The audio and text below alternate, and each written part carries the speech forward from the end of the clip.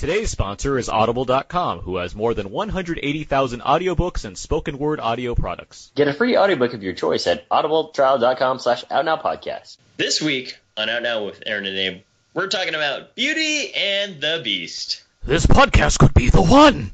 Wait a minute, I forgot my introduction.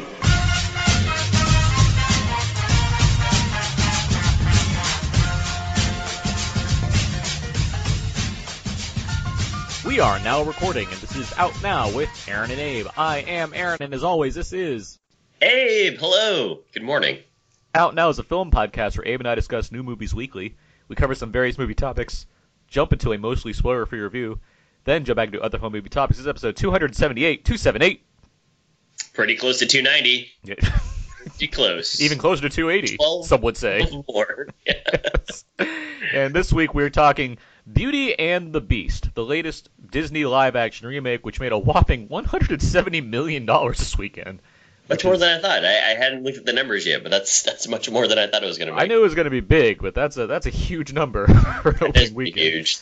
But yeah, and joining us today to discuss Beauty and the Beast, we have from Movies Marcus. He's our guest, and one might argue he's the best. Test his knowledge, chat some movies, but the games are really true test. It's Marcus Robinson. Oh man. Yeah, hello. Thank you for that introduction. We also have from Endor Express. He was once a lad, he'd eat 4 dozen eggs early in the morning, but now, as a podcasting man, he'll eat 5 dozen eggs just to prepare for the show. It's David, yeah. I was gonna say something that Chip says as to introduce myself, but then you threw me a Gaston. I was not ready for that. It's always a guessing game here. But I am a size of a barge, though. So, Yeah. Hello, everybody. But can you lift up LeFou? I pity LeFou. All right. How are you two doing today? I'm great. Good. Doing the huge. David, you all right? David's tired. Yes, I'm waking up slowly, though. Okay, good. All right. Well, glad to have you guys both here. He'll be awake before we know it. Glad to have you guys both here. Glad to have Marcus on this podcast to prove to him that I don't just have him on for black movies. Well, I did spot a few. Almost walked out. I was like, am I in the right movie? Well, it's not a film driven by black characters in the way that you want for other podcast episodes. Right. Marcus. Okay. I counted 3, though. Was there more? There was the librarian. Audra McDonald. There's the bookshop owner guy, right? Yeah. There and is then, Gugu Gugu Mbatha-Raw. Mbatha-Raw and Audra McDonald. You said her. So that's 3. There were some others just peppered into the crowd that I noticed. There you go. Yeah. Okay. Marcus.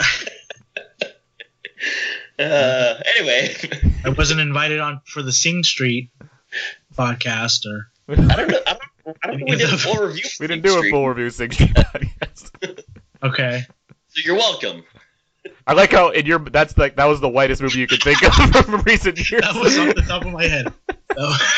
And there's a black the drummer, right? Is he the keyboard player? The keyboard player. Yeah. Anyhow, this is important. Anyway. Hey, let's move on. Let's move on from this.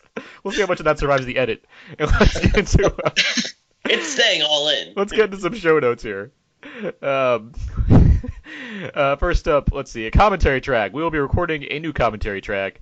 We had a lot of options given the range of movies coming out, but we're going with Lethal Weapon because it is the 30th anniversary of Lethal Weapon, so that's going to be the commentary track of choice for this month. So get prepared for that one. That should be out probably by the end of the week you're hearing this podcast.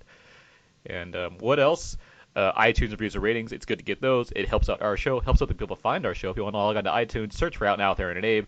Give us a star rating. That'd be cool. Give us a little review. That'd be even better. And yeah, thank you very much in advance. For sure. Let's get into it, guys. Let's get to some Know Everybody. Where each week we try to ask each other a question or two, try to set the tone for the podcast, and better get to No, everybody. Hey, that was spot on this week. That's good. That's good. I liked it. I have a question. Okay. If you guys were to be turned into an inanimate object, what would you prefer to be inhabiting? The remote control.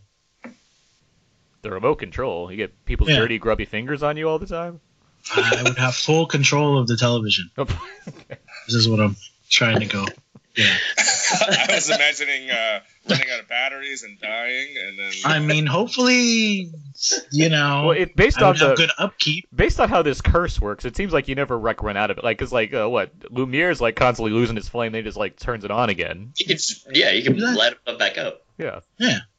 So it seems like Well, the battery Against thing's one not of those much of an issue. solar remote controls or something. but they're always I indoors. like it. I like it. Clarifying question. Yes. Does Go into my does premise. Does this object have to be something that we are closely related to, like that we similarly look like? What are you thinking of that's outside of this realm? Apparently. No, I'm just thinking like, well, Lumiere has, I don't know, gold accents. No, I'm His not. I'm gold not. I'm not is- suggesting that the object that you are inhabiting is a part of your personality necessarily. Oh, okay, all right, sure. So just anything. Yes. I guess I'd go with a USB a thumb drive. I don't know. Okay. Come on, and you're gonna make fun of mine? These are tech heavy so far. These are David, what do pretty you bad. got? I don't want to watch this movie. Neither do I. I seem to be getting Mua lot as of a USB information on this drive. computer. Yeah. We'd be all like, Abe, can you put all this information on you? He's like, no, I'm not big enough. Yeah, my storage is full. There are downsides to that. Yes. Yeah. That's the you don't have enough RAM. That's the downside to being a USB drive for the rest of your life. Well, okay. Can I change mine? Sure, go for it. What if I was like a portrait of Martin Luther King or like Black Jesus? I could talk. I love the show Black Jesus. Yeah. So you just be like a painting hanging up, and you just kind of like constantly change your expression and like give advice. Yeah. All right. Exactly. Yeah, I would have more control. as long as you don't like enrage the person Whoa. that has said painting, and they drape you over like a edge and like break your painting in half or something like that. Violent. Man. Yeah. Well, would you be able to move about, or would you just be like just on the wall? No, I mean I don't really move about. Dang, I didn't even think about that, David. How can a USB stick walk around? How can a candlestick walk or a candelabra walk around? What are It you asking? hops. It hops. It's got a base. Whenever I'm looking for the remote, I can never find it. So I'm guessing it rolls around or something. I have an answer. Yeah, I'll switch back to that. I just realized. I have an answer. I just realized. What's your answer? Okay. Aaron? I'll be a Lego minifig. Yeah. I mean, that's like the best answer. Yeah, I got You're arms and kinda legs. still- I can be basically an Ant-Man. That's the scenario. no, you're basically Come from the on. Lego movie. I don't think Toy Story applies to this. It's an You know, inanimate because object. that's What do you mean it doesn't Lightyear. apply? You're That's trying getting to. into Toy Don't tell me Story what my premise territory. is. You don't even give it an answer, by the way. This is a different Disney movie. What's your answer, smart guy? I guess I would be like a beer stein or something. You know, like Yeah, that'll work. I'd be running around but being full of beer. You know, Okay. And that's Hopping around. things that can happen with you. I would be always and then he's like, oh, they used me to cheer someone. I feel so good. Somebody can't cheers you too hard. You might just crack. Yeah, That'd be bad. Well, if you're But I think plastic or that- like I think ceramic. they're indestructible. Okay. Beer steins are indestructible? Because look how like I would there's beer steins in Beauty and the Beast actually. You know, they're flowing. That's true. Yeah, They like are. Gaston's probably constantly cheering with those things, Yeah, they're just foaming at the mouth. and if he's not breaking them, Boom. all right. Hey, do you have a question? That was a good I have a question. question for you guys. Yep. Aaron, you kind of alluded to it earlier. Gaston can eat 5 dozen eggs. How many eggs do you think you could eat? Ain't in a nobody can sitting? eat 50 eggs. What? That's my cool hand Luke joke. Okay. Yeah, that's good. How many eggs can we eat? Is that what you asked? Let's break this down. Be a little more imaginative. Give me your best answer. Oh. Well. I actually hate eggs, so Oh, David, missing out on everything that life has to offer. Yeah. Yeah. It's the perfect food. Isn't that I what know. the 90s guy said? Perfect food. No, that's from the commercial, the Incredible Egg thing, and that Yeah, I think so. I forget which actor. It's either got too much cholesterol or not enough now. I can't remember where we're at. Oh man, so anything? Do you eat egg related things? Yeah, Letters? I don't mind if they're beaten into a cake. Okay. Where you can't taste them at all. Got it. I'm fine with French toast, but So yeah, I mean, eggs as it an just- ingredient, where you're not directly eating eggs. Yeah, okay. Gotcha. Yeah, I get don't it. know. It's So never. you're- It's just you're not spongy. eating- Yeah, you're not Grossness, even eating yeah. like one egg. So Gaston is just laughing at you. Okay. Yeah, he's inhaling those things. Yeah. He's eating 5 dozen. He probably and he's inside his stomach. They're probably cooking into real chicks, and he's gonna hatch them out. Biggest disappointment in the Inside. movie is the fact that we don't see that happen. That was That's what I was gonna say. Especially in this live action movie, right? that's what I'm He saying. just poops out live chicks. It's a small village. He feeds the whole village. Aaron, do you have an answer? 49 eggs. That's a lot of eggs. Ain't nobody can eat 50 eggs. So Yeah. Go ahead, Luke. I'm gonna Marcus? say 4. Dozen? 4 eggs. Is this like one sitting or Yeah, one sitting. like 4? 4 eggs. Okay. like, are they? Yeah, That's maybe eggs. one egg white. 4 regular eggs and then 1 So egg. like 3 regular eggs and 1 egg white. Why the difference? Healthier That for you? cholesterol thing got me kind of a little scared. Right. Yeah, that makes sense to Yeah, you. that makes for sense. You you. eat 4 eggs, and then you're like, oh, my cholesterol. Let me have an egg white, please. Yeah. And let me cook it in all this oil. Yeah. Just, just keeping it real. That's why we love you, Marky. Because you keep it I think real. mine's the most plausible. All right. All right. I'm satisfied with these answers. Good. Okay, good. Okay. That's how you play. No, everybody. Nobody. Let's move on. Let's get down to quickies. Yep. Each week, now we move to about quickies. Yep. That's good. I nailed it. Abe, have you seen any other movies this week? I rewatched Moonlight, and it's a good movie. I think that I appreciate it much more on repeat viewings. And then I also watched all of Sherlock season 4 because I hadn't seen it before. Uh-huh. And those are basically like 4 movies because I watched the Abominable. I was gonna say Abominable Snowman. The Abominable Snowman episode where he and Watson are fighting on the Alps. The Abominable Bride episode, and for the most part, I could see where people were kind of getting mixed bag reviews of season 4. But at the same time, like all these people have exploded with fame and movies and stardom that it'd be difficult for them to continue. So of course, it makes sense for them to just be like, yeah, let's give them a good show. But at the same time, like we don't really need to continue with this series. So it was an all right way to end it, but I certainly The can Bat- still appreciate It has the way that it the looks. Batman Forever ending. Yeah, where they're running. That's exactly. I mean, we don't think, oh, yeah. It's just that's like what it has. Like it's like, oh, it's Well, Batman yeah. Forever. That's how it ended. That is how it ended. Yeah, isn't that how Batman and Robin starts and also ends? No, they both end the same, except Batman and Robin has Batgirl also in the mix. Batgirl. Yeah, Yeah. it's the same. But anyway, thing, yeah. season 4 is a mixed bag, but if you're a fan of the series, then I'm sure that you'll find it okay. It comes down like the acting is stronger than the stories at that point. I think. Yeah, very much so. Especially episode 2 of season 4, Yeah. where Sherlock's drug induced.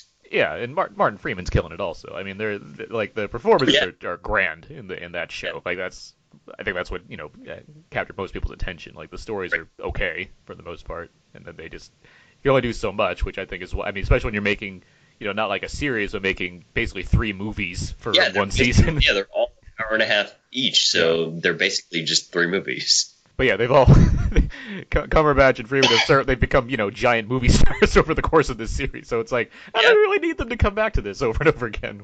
Well, if they did another Smaug and Bilbo thing, sure, I'd be okay with that. Not in the whole entire Hobbit movie, just Smaug and Bilbo. Like he just came over, he was like, "Hey." Yeah, exactly. They're just having tea one day, invisible, Or they're but like- having tea. They're like carpooling to I don't know, to Eisendorf. No, that show They're didn't work out for ABC. Carpoolers didn't work out. All right, Marcus, what other movies have you seen recently? Well, I was going to talk about my love for the new show Big Little Lies, but I wanted to inject some color into it. So this is already Beauty and the Beast, and we were talking.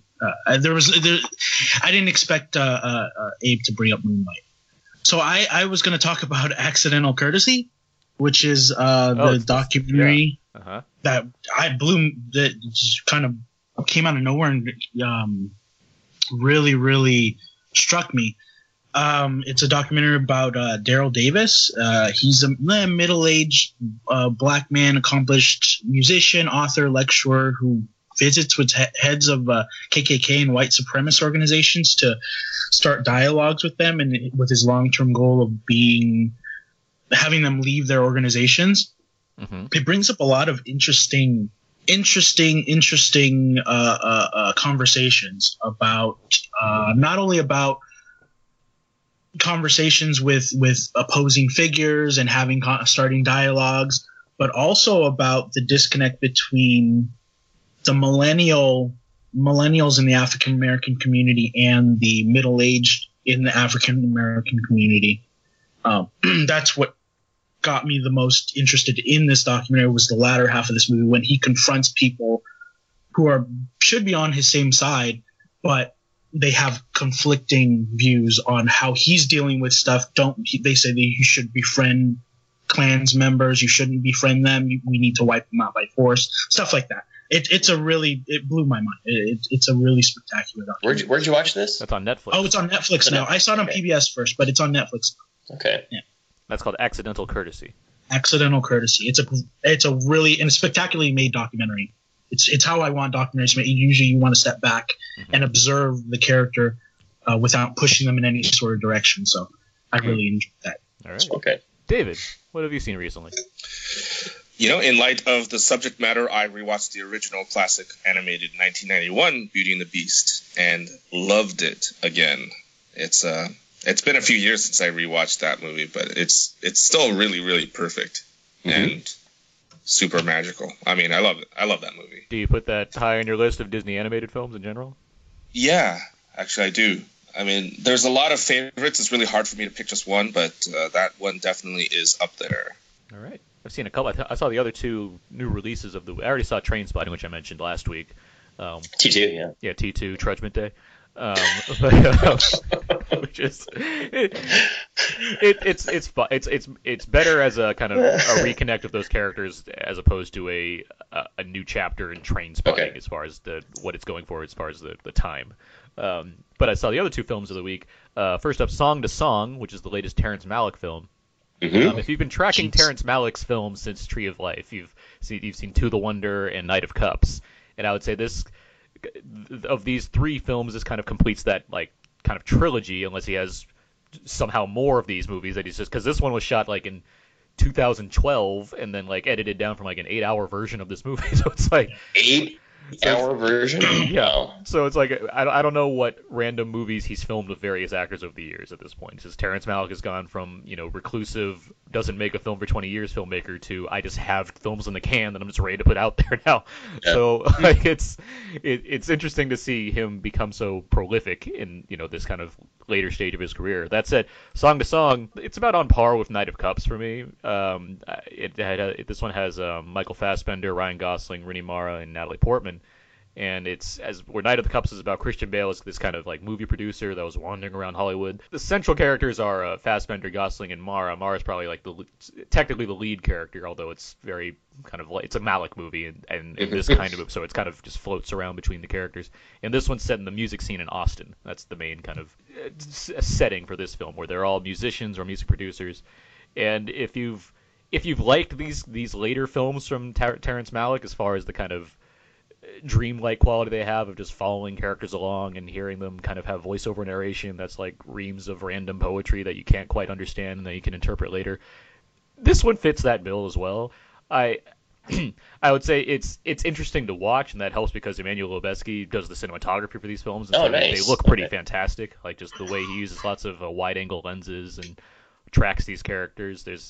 And the environments they get into, there's a lot of great scenery, which calls to mind something like, I don't know, Days of Heaven. It's certainly for people that appreciate his kind of filmmaking sensibilities. I'd still say this, along with the other past two films, they haven't matched up to what I have enjoyed from Malick in the past. Like, I'm a huge Badlands fan, for example, but even his other films, Thin Red Line, New World, what have you, Tree of Life, which is more or less his kind of magnum opus. Like, those work better for me than these ones do, but it's still interesting to watch a filmmaker like this do something that's wildly different from anything else you're kind of seeing. Okay. How many people walked out? 34 people walked out. So the screening we were in, it was a mix of press and like the sneak preview audience. And so what I'm guessing is that you're not, you're handing out people handing out flyers to a movie like this. So you're probably not handing out like, it's the new Terrence Malick joint because, you love To the Wonder, right? They probably handed out a flyer that says Ryan Gosling and Michael Fassbender and Rooney Mara and Natalie Portman are in this new movie. You obviously want to see that for free. And so, they get in line, they go in, and yeah, much of the audience was not having the patience for this kind of movie. And so there was a lot How of long is the movie? It's like 2 hours and 9 minutes. It's okay. And You mean the guy that was in the Notebook? And Come on in. I'm seeing it. 2 hours and 9 minutes that feels like every minute of that because it's Terrence Malick. There's no like structure in terms of plot. It's just like, okay, here we are, these people who you really don't even know their names because until the credits, like it just doesn't try to explain things to you. So I can understand a lack of patience when you're not expecting a film like that. Mm-hmm. But yeah. Who's the other one? So. The other one I saw was the Belko Experiment. Okay. This was the film we talked about the trailer a few weeks back, but James Gunn wrote the film, and it was directed by Greg McLean of Wolf Creek fame, his horror director. And I get like the big tagline of this movie is like it's Office Space meets Battle Royale, which is, that's essentially what you compare it down to. I'd say if you're a fan of James Gunn's like Super, where the humor is very bleak and the violence is upsetting almost to a point because of how Super is kind of a dark comedy. It's very dark, but it's also when people get hurt, it feels like it hurts. Like as opposed to other crazy like something like Hardcore Henry from last year, which is like a video game. Like that, like the violence feels like nothing in that movie, which is a shame. Like in terms of like sensibilities, but it's like it knows what it's trying to do. This one, it feels like every time because it's an office that's tasked with killing each other.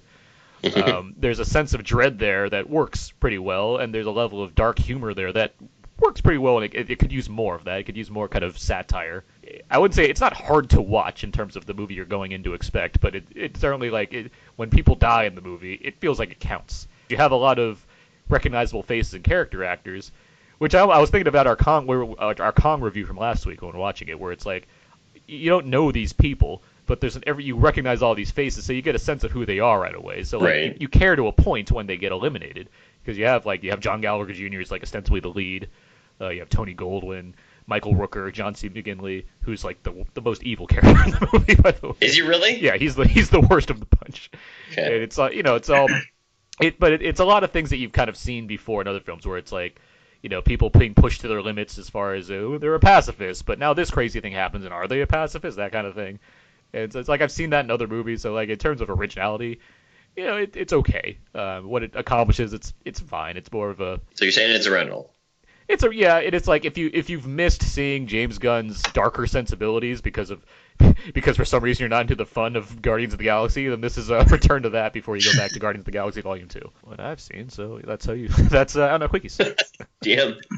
Let's move on now. Let's get a trailer talk. We talk about what the newest movie trailers of the week, what we thought of it, what have you. And because we have the new Disney film, of course, that means there's a new Disney trailer out. So we have Coco, the upcoming Pixar film. I'm going to read the IMDb description here. It says, Coco follows a 12-year-old boy named Miguel who sets off a chain of events relating to a century-old mystery leading to an extraordinary family reunion. That's about as bland as a description I can read, but there it is. The film is it's directed by Lee Unkrich, who directed Toy Story 3. This is his first film since. And Unkrich. I like saying Unkrich. Fine. But yeah, that's the basic premise, and so let's just get it. David, what'd you think of the trailer for Coco? I was really amazed by it. Like for years and years and years, we've had Pixar movies that were just kind of like, okay, like I'll watch it, but nothing that really soared home for me personally. And actually, Finding Dory was actually the first Pixar movie in a long while that was actually decent to me. And then so this movie looks great. It's kind of a departure in tone, it seems like, and it's exploring a different cultural background, and I think that's great. And I'm sure in this certain United States, a lot of people are going to ban that movie just outright. But I think it's great. I think it's good that they're going with different things. It's not always about the same things all the time. It's about personal family stories, and I think that's what will get people into the theater. I think it looks great. Marcus, what do you think? Yeah, it looks great. I gotta agree. I like most of what Pixar puts out, aside from those Cars ones. Yeah. I didn't really get the gist of what the movie was about, but I'm on board. I mean, them exploring the kind of the Mexican culture. I liked the that little Vicente Fernandez kind of singer / movie star guy that they have on there. I think that's like a cultural reference that hits spot on. But the trailer, yeah, it's not going to make me want to watch it. I'm going to watch it regardless, but yeah, I'm going to watch it. Yeah. Abe?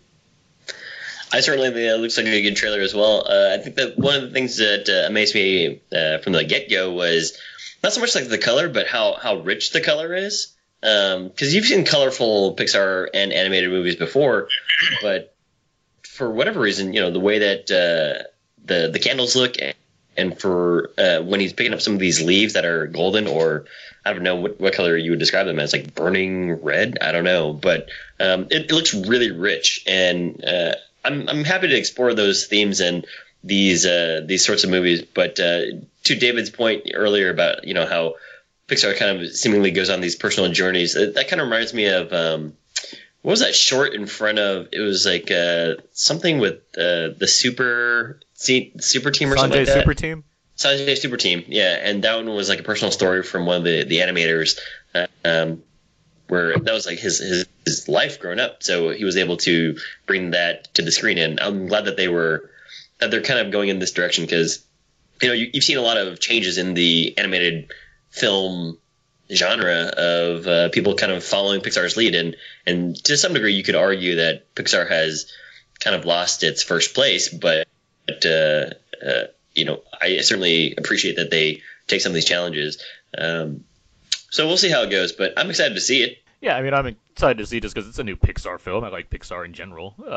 And what you're mentioning about the animation, I mean, sometimes it shows more times than others, but I mean, there's a level of increase in how proficient they are in animating their films and the kind of the style and the genuine quality of said animation. And yeah, I mean, it feels I think it's the way the trailer is edited where it kind of slowly reveals more and more as far as the color, the movements, the amount of characters, the environments that really kind of captures the attention.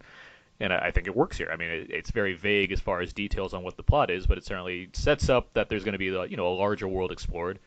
Not unlike something we've seen, previously. I think a lot of attention is being called to Book of Life, the Fox distributed animated film that also dealt with similar themes. And I'll be curious how this film will have a different story than that one. I'll be curious what kind of sets them apart beyond just having the kind of thematics involved, or similar thematics. But in terms of what they're offering here from this brief look at it, it looks like another another solid animated adventure. So I look forward to seeing more from it. Coco arrives in theaters around November 22nd. So, in time for Thanksgiving. Yep, Disney's Thanksgiving feature this year. So let's move on though. Let's get to our main review for Beauty and the Beast. Look, a girl. Who said that? Hello. You can talk. Well, of course. It's all he ever does. How lovely to make your acquaintance. Want to see me do a trick? What happens when the last petal falls? The master remains a beast forever. And we become antiques. What did you do to it? Nothing. Get out of here! Go!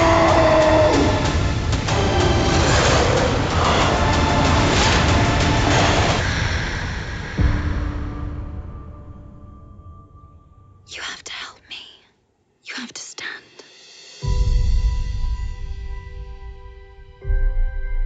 If she is the one who'll break the spell, you must finally learn to love. That should have been some of the trailer for Beauty and the Beast.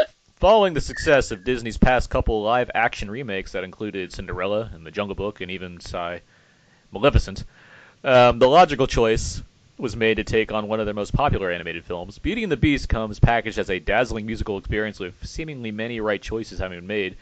Dreamgirls' Bill Condon directs Emma Watson and Dan Stevens as the titular characters, with Luke Evans and Josh Gad stepping into the shoes of Gaston and LeFou, along with any other recognizable actors as various roles in this film. Lots of musical numbers and special effects take hold as we see the story of an imprisoned woman develop a romance with a cursed prince come to life. Let's start with Marcus Robinson. Marcus, are you a fan of the animated film? And what did you think of? I love it. Film? What did you think of this film? Sure, you want to start with me? I'm always okay. So, all right.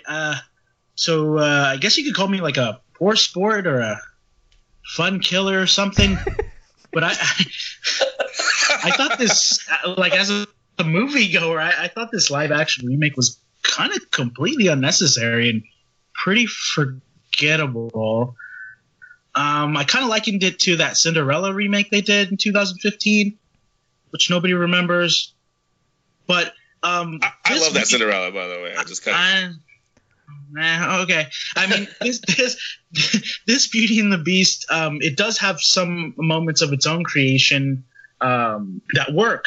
The Cogsworth Lumiere stuff, the Ian McKellen, Ewan McGregor, they're really good here. That stuff works really well. Other than that, I would say like 80% of this is of what I liked here was from the 1991 version. And everything else that was glommed on, there's extra music, extra songs that are pretty bad and forgettable. LeFou is gay. I guess it works. He's just such an like a side character that it really doesn't do much for the story. His story kind of gets lost at the end.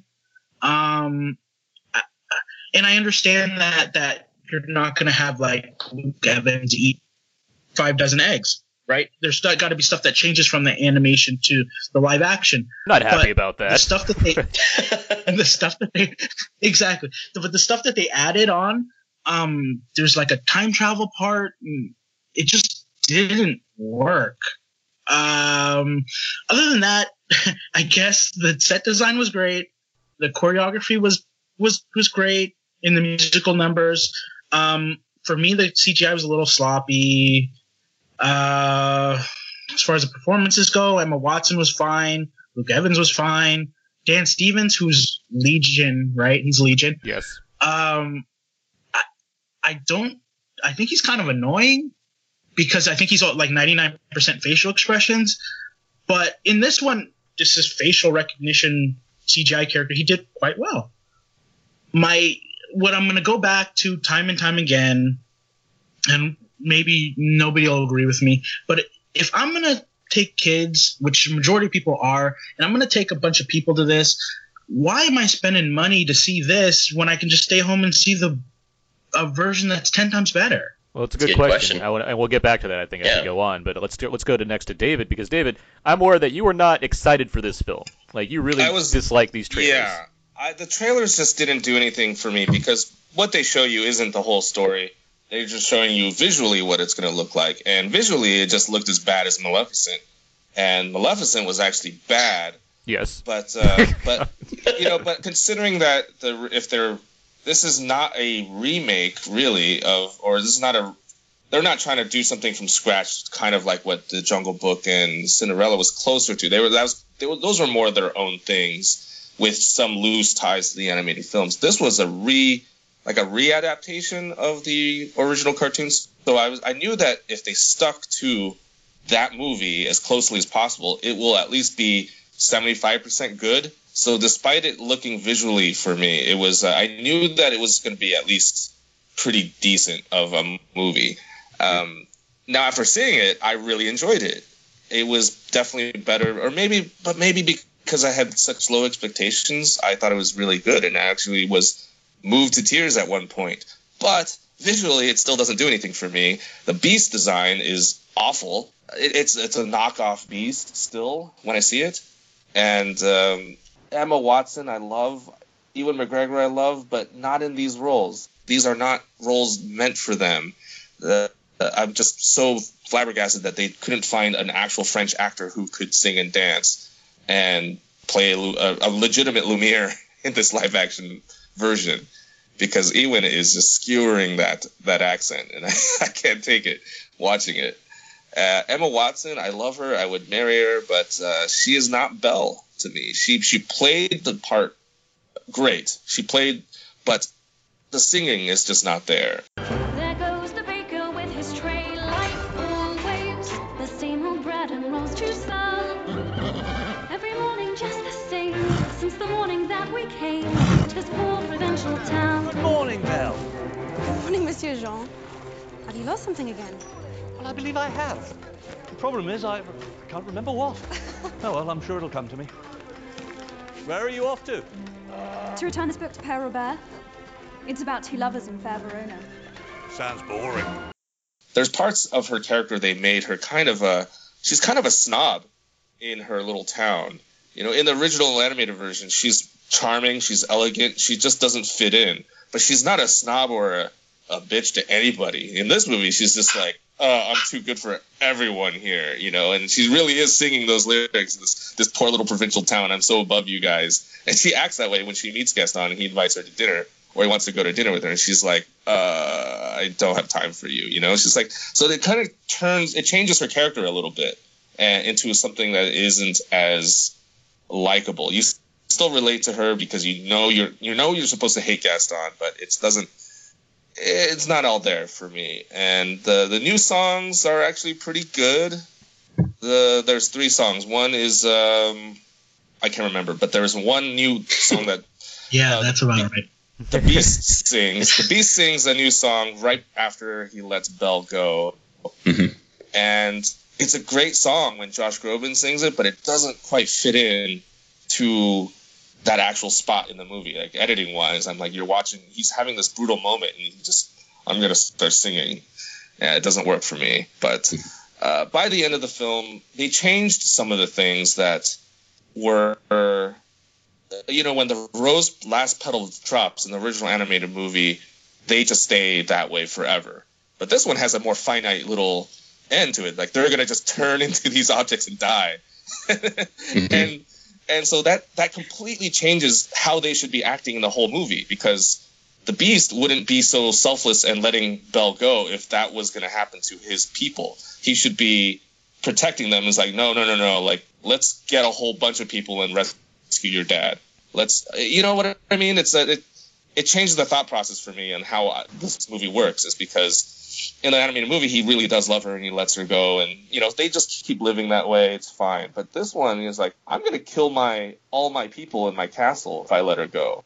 And I think that was kind of careless, and that's something that kind of bothered me a little bit. But overall, I thought it's a really good movie. I just think it has some visual effects problems and some acting and singing problems. And I wasn't in love with Emma Thompson's portrayal of Mrs. Potts either. I just loved Angela Lansbury so much. I think that's the one actor they should have pulled back for this one. But overall, I think it's a good movie with a few nitpicks, but the original is still the masterpiece that it always has been. Abe. As far as the 1991 Beauty and the Beast goes, I'm a big fan of it. I didn't watch it in theaters because I remember there was like an ultimatum given to me. Either I can go hang out with my parents or go with my siblings to go watch it. And I was like, I'm going to go hang out with my parents. So I never watched it in theaters. You're weird. I was like, how old are we? We were like 7, 8? And all 7 or 8-year-olds hate sitting out with their siblings and love sitting out with their parents. This is true. But, wow. So I didn't see it in theaters. I missed out on that. And I've seen it since many times, and I still enjoy it quite a bit. So for this new Beauty and the Beast live action version of it, I didn't really have many expectations because we watched the trailer and I didn't really watch anything else after that. So going into it, kind of neither high nor low expectations. And that's kind of the case. I mean, it's an all right movie, and nothing really blew me away with it. I agree that the production design was great. I mean, I think the village and the cobbled streets and the costume design and some of the CG animation on some of the inanimate objects were pretty good.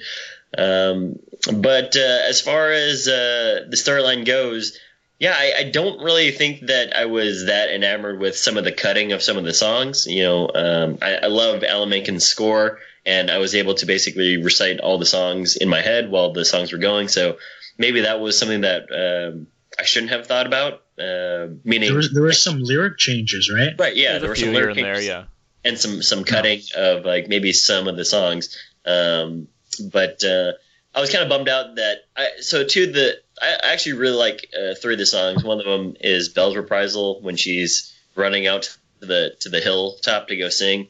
I actually really like the Mob song, and then unfortunately they didn't have Gaston's Reprisal, which I really enjoyed, mostly because of the line of thinking, and he's like, "That's a dangerous pastime," and he's like, "I know." But yeah, they changed the whole reasoning behind. That's right. Yeah, they don't have a certain element that the 91 one has. But as far as the acting goes, I was actually kind of surprised by Luke Evans, and I had no expectations, but I was pleasantly surprised that he was this haughty character, and he was saying, "Oh, right," surprising to me.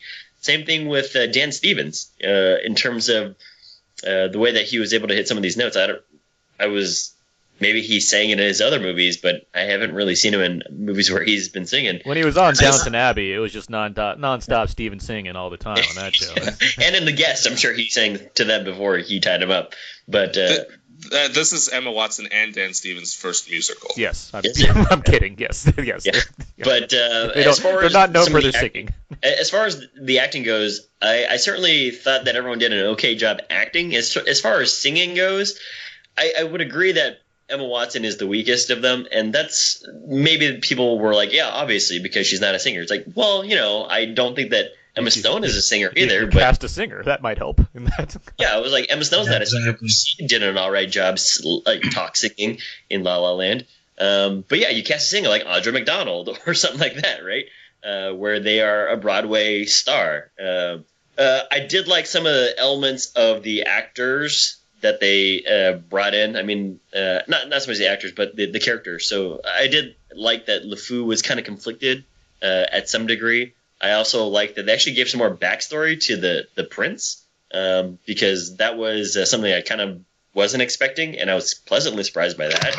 It added a little bit more to the story of why she would like this person, and then they expound on that. They actually have like a scene where they're together in a library, kind of picking out books. I would say that on the whole, I kind of feel like Marcus. It's kind of a forgettable movie to me, even though I enjoyed some elements of it, and I thought that it was just all right. There's just some parts about it that I just thought the 91 version handled much better. In the end, I'd say it's all right. 2 nitpicks, and this is just more for a theater-going audience, but if you have children that are like under 7, this is a 2-hour-plus movie, and I don't think their attention span is that great. So there was actually a point where kids were just like getting up out of their seats in my screening and just like really not watching the movie. And then the other part is like just in terms of David, you talked about like a sentimental moment or a moment strong enough to bring tears to your eyes. I did have something similar to that as well, which I thought was a nice touch. But when you think about the reasoning for it, which you did bring up as well, it's like I shouldn't be this emotionally invested because, yeah, the Beast should have really thought about what was going to happen to his people if he doesn't fall in love and break the curse. So it's all right. It's completely fine. Completely fine. Yeah. Abe. Yeah. I'm on the same page as Abe, where I think it overall it accomplishes what it kind of needs to at the very least to be passable, but it doesn't do much more with the material that's given. Where, Marcus, you mentioned Cinderella. The Cinderella, I think, was a really good example of how this format works, because I think that's an animated film that doesn't have too much going for it as far as like why we really need to see that if it was going to be like a shot-for-shot remake. But I think what they did with that film was really effective. I think they expanded that story. They gave focus on several characters that you don't have too much focus on, and it just looks very good as far as the production design goes and whatnot. So I think that was And I think the glowing reviews and massive box office it made shows that. I mean, but I think I'm just saying nobody's going to remember that movie. You're saying nobody, but I think there's lots of people that do remember that Cinderella one. This, on the other hand, I think because the original is so revered, and original I mean the 1991 version. It's not the original, but the source material they're going off. I think because that one's so revered, Disney felt that it wouldn't have been the choice to go away from what makes that movie what it is. Would not have been beneficial. I think that was their logic. So they wanted to make this kind of a slavishly devoted remaking of that movie, shot for shot, while still being about 30 to 45 minutes longer. Even that's that movie's 84 minutes, and this movie's over 2 hours. But I don't think the results work very well to that extent. Like as much as I dislike Maleficent, I like the idea of it taking something and skewing it, giving it a different angle. Same with Cinderella or Jungle Book or even Pete's Dragon. They're movies that they use the originals as kind of a template, but they go off in their own direction and it becomes more ambitious and more interesting for that reason. There's no ambition here. That was my main issue with it. It doesn't feel like there's any real attempt to do much more with that material. They tried. Yeah, they tried. It doesn't work. There's some plot changes here and there, and some song stuff and little. I mean, again, it's almost it's around 40 minutes longer than your animated version. So obviously there's stuff that's happened here. You have one of the most beloved musicals, and you're adding songs to it. That's a big deal. Yeah. Door. We'll get to our opposition views, but okay. But yeah, so the changing around of things, it only adds so much to it. Like I can appreciate like adding to the Prince stuff, like that, as far as his backstory goes and like things that changed it, like that actually works to the film's benefit. But yeah, there's additional songs and there's more backstory involving Belle and her family that just drags the movie down. What I think that works about the 91 version is that it's very efficient. Like it really gets to what matters most, and celebrates that very well. It gives a good highlight of what's working in the story and what needs to be emphasized. It also just works well as far as an animated film goes. Like Beauty and the Beast, the 91, is not my favorite animated Disney film, but it's certainly, I think it's a very good representation of what what a perfect Disney film is, as far as having a number of memorable musical numbers, having memorable characters, having the fantastical element to it. I think it does everything in that realm exactly how it should be. For this film, I think it shows why animation works really well and live action takes on it isn't always the best choice, because you have things like Lumiere and the Cull Castle stuff, which I honestly wasn't that into. I am telling you, this girl is the one. They must fall in love if we are to be human again. And how can they fall in love if she stays in her room? Hey, Chapeau, you missed the spot. No, she'll never love him. A broken clock is right 2 times a day, mon ami, but this is not one of those times. Stand up straight. It's time to sparkle! Hey! I have no taste buds, but I can tell this is exquisite. And that makes up a bulk of the story. So like you have, like David, you already talked about the Beast. I thought the Beast's face was awful. Like it's just like it was so distracting every time. It was hard for me to kind of get into this romance that's supposed to be happening, because I kept thinking about how awful the CG Beast face was. Where it's like I really would have liked to see a makeup prosthetic thing going on, because I feel like that would. Linda Hamilton style. Yeah, Ron Perlman, Linda Hamilton style. But no, I think that would have been much less distracting to me, because I could admire the fact that they made this practical effect that's really cool, which I have no doubt they probably could have done, given the amount of makeup we've seen in various movies. But here it's just like, all right, for a movie that I assume had a really big budget, they didn't really nail the Beast that well, the co-lead in this movie. And the castle stuff in general, like when you see Lumiere and Cogsworth, I'm less thinking about how fun it is to see Ian McKellen and Ewan McGregor and all these other people voicing these characters, and I'm more just concerned with how painful it seems to have them in this form now. It seems like it's slow torture instead of like, hey, that's fun. There's a candelabra running around. It's more like, oh, just kill these guys already. This looks terrible for me. Sad. That's what it looks like. It just feels really sad watching them. And they're set in this really drab castle that I wasn't really like. There's moments where it comes to with like the books, the library, everything, but like for the most part, it's just a really kind of. It's not very enlightening in the same way that the library seems to be the only place that wasn't cursed, I guess. Apparently, yes, because everything else is just gloomy. It's a really gloomy castle with this is the ugly beast character running around in rags for most of the movie. So it's like that stuff I wouldn't get into. Yeah. I did like the stuff in the town. Like I thought the town stuff really worked, and and that's why Luke Evans I think shines the brightest. I think he's in a setting that's really comfortable as far as like it's warm. It invites you, even if we're not supposed to like the town compared to Belle. Apparently, I think the town was far more engaging, and I think Luke Evans, who I was excited to see in this because I know Luke Evans is mainly like a brooder as far as other roles he's taken, like Dracula, where he's just sitting around brooding the whole time. Here, it's like he has to play this boisterous, really vocal character, and he nails it. I really liked Luke Evans here, and I think he and Josh Gad had a great dynamic as well. I think they were both fun together. Like it was fun to watch these two, and it's fun to watch Luke Evans stomping around in a bar as Gaston, like that. And I think the issue there is that they made Gaston too likable. Like I don't know, the movie. I mean, it has to go through these plot machinations to make you dislike him, but early on, I'm thinking, what's so wrong with Gaston? Oh, he's just trying to find a wife. I get it. Like, okay, you can't force somebody to be your wife, but like, I'd rather be with Gaston than worry about like this beast character that's locked me in a castle because my father dared to step on the premises. It's like that's not the character I want to be with. But he stepped on the cabbage though. He stepped on the cabbage. Yeah, that really pissed off the beast. True. But like, no, I liked all this town stuff. I like Kevin Kline a lot as Maurice. I thought if anything, I think they made him a bit better than the animated version as far as these characters go, because he's less like overtly bumbling and more just kind of like aloof. But it's Kevin Kline, so it's like nice to see him have these kind of these one-liners and what have you. Like there's a lot of that stuff that works. But yeah, the movie overall, it feels very long.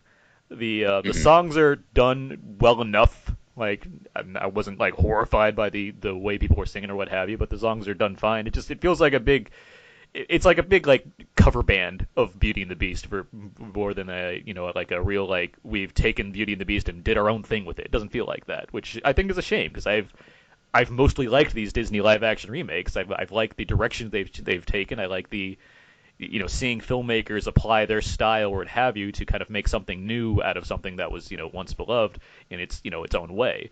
And this one, it just feels like, no, we're just doing a direct copy of the original and running with it, which I don't think was the best option here. Can I interject with your comments about Maurice? Yeah. So the animated movie, he's bumbling on purpose because he's later sent to the asylum by the townspeople, because he needs to be like just off kilter enough that it's believable for these townspeople to like think that he's gone crazy. Yeah. Now that's not that happens in a very different way in this version. So, but I feel like when you make him more sane, it was nice. I agree that Kevin Kline really did a great job with this character, but it does change the story when you change the character in that sense. Yeah, I can understand that. And I think I responded most to Kevin Kline because I think that relationship was the best for me. I think that was the most intriguing, and which I think it's a good highlight of the animated film as well. I just don't think it gets much attention as far as a father and daughter where there's sacrifices being made on both sides. I think that's a really interesting thing to explore, and I think this film does a good job with that. Yeah, I felt that when you watch the animated movie again, it's more of a sacrifice because Belle is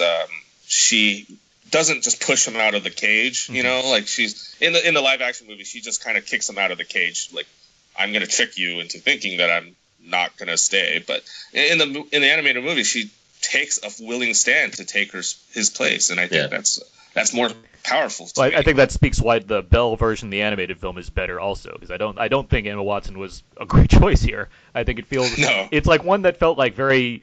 It felt on the nose. It's the same problem I had with Benedict Cumberbatch's Doctor Strange. I'm like, well, obviously. I mean, that seems too easy. Let's try to think outside the box, but they didn't, and they chose this, and it's like, all right, well, that's what I expected, and it's nothing special. That's what I feel like Emma Watson is here. It's like, yeah, all right, that you found a young brunette actress to play this role that like seems to fit. It's like, well, yeah, that's fine, but you could have gone with a legion of other ideas as far as someone that, maybe a singer for one thing, maybe an unknown, so you don't have to put so much like weight on this person's show, like anything. But yeah, there we are. Yeah, and oh my God, I just lost my train of thought. Oh no! Choo-choo, coming back around. Here it is. What are you gonna say? Right now. Yeah, okay. Let's not talk about that movie. So Belle is she's seen in one scene trying to escape. She's making like a little rope to get out of the window. She's tying all the bed sheets and pillowcases together and stuff. And Mrs. Potts is acting like this happens all the time. Yeah, Like, it's just like, hey, it's you just have some spot of tea. She should be acting like, oh my god, this is the girl that's gonna break her spell. I need to keep her from doing what part of the castle are you not supposed to go in? The West Wing. Yeah, the West Wing. That's why, because all the other princesses and people that Beast captured, their bodies are over there.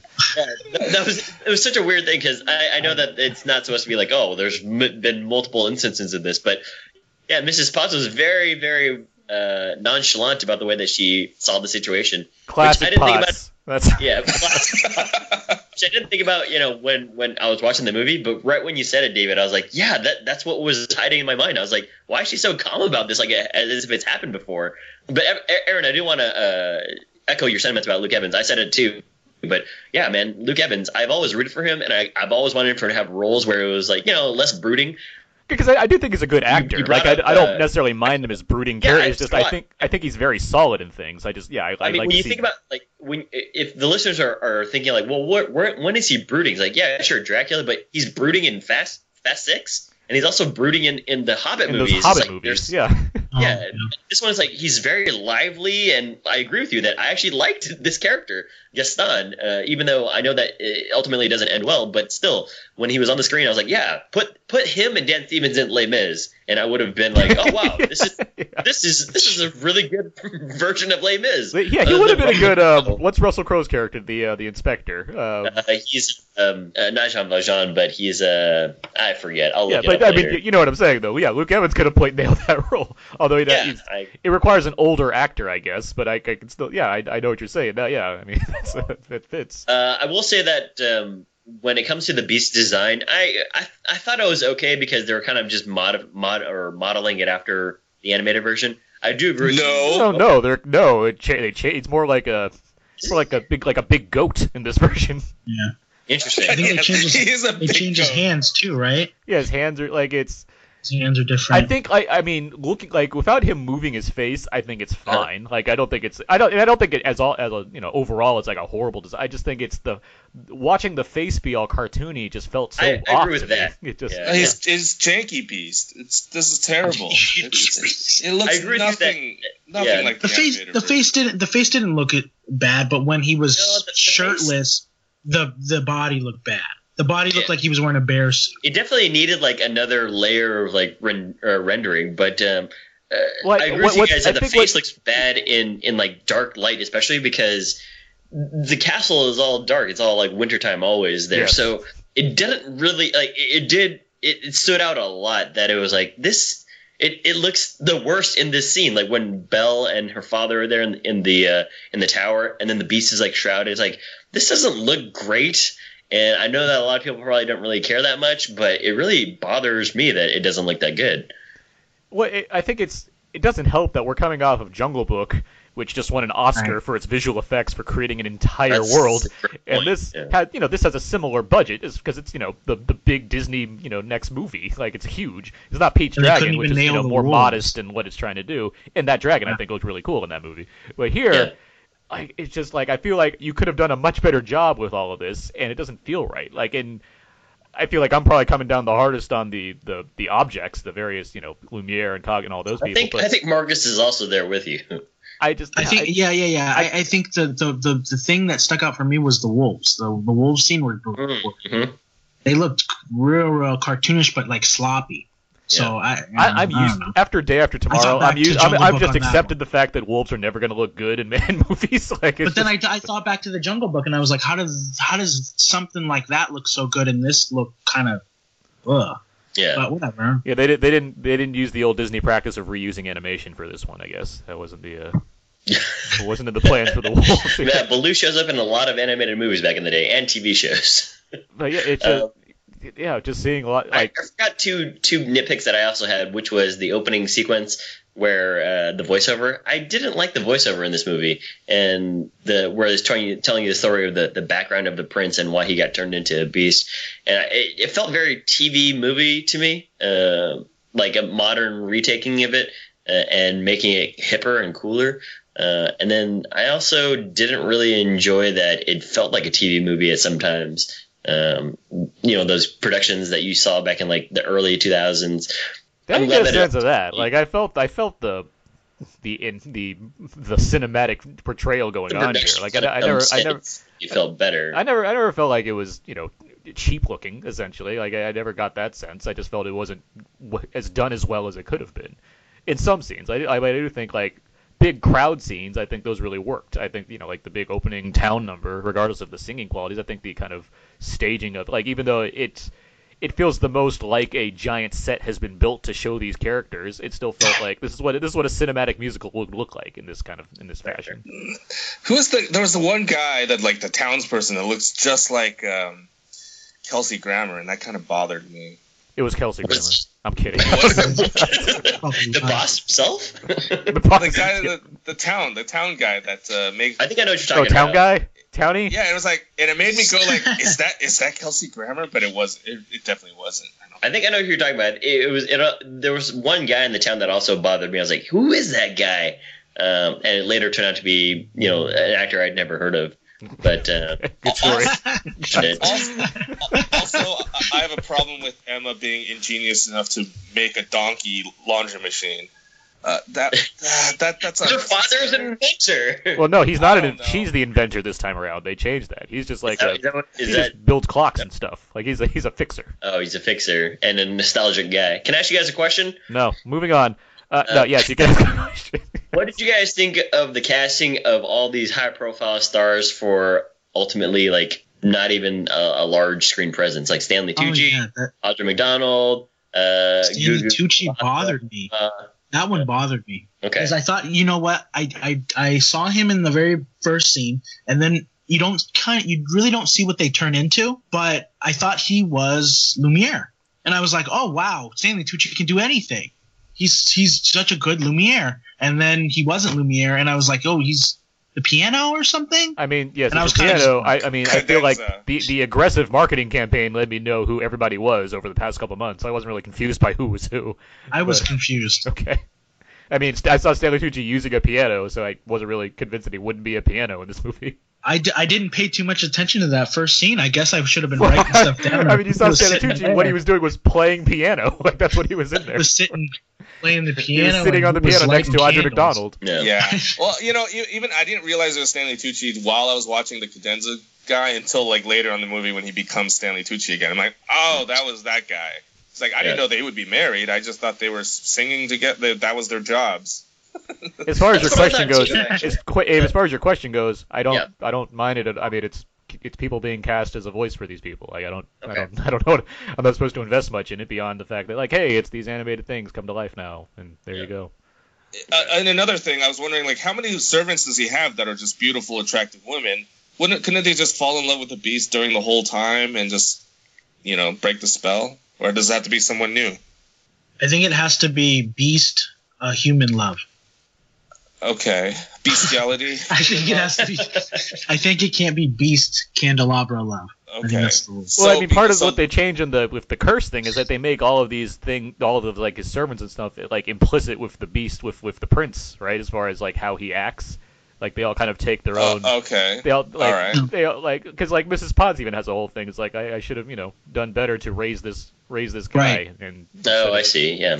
It is her fault. She punishes everybody. Yeah. Well, that's what I'm saying about what like the backstory on the prince. I think is a little effective where they get because watch the animated. As much as I like the animated version, obviously more than this.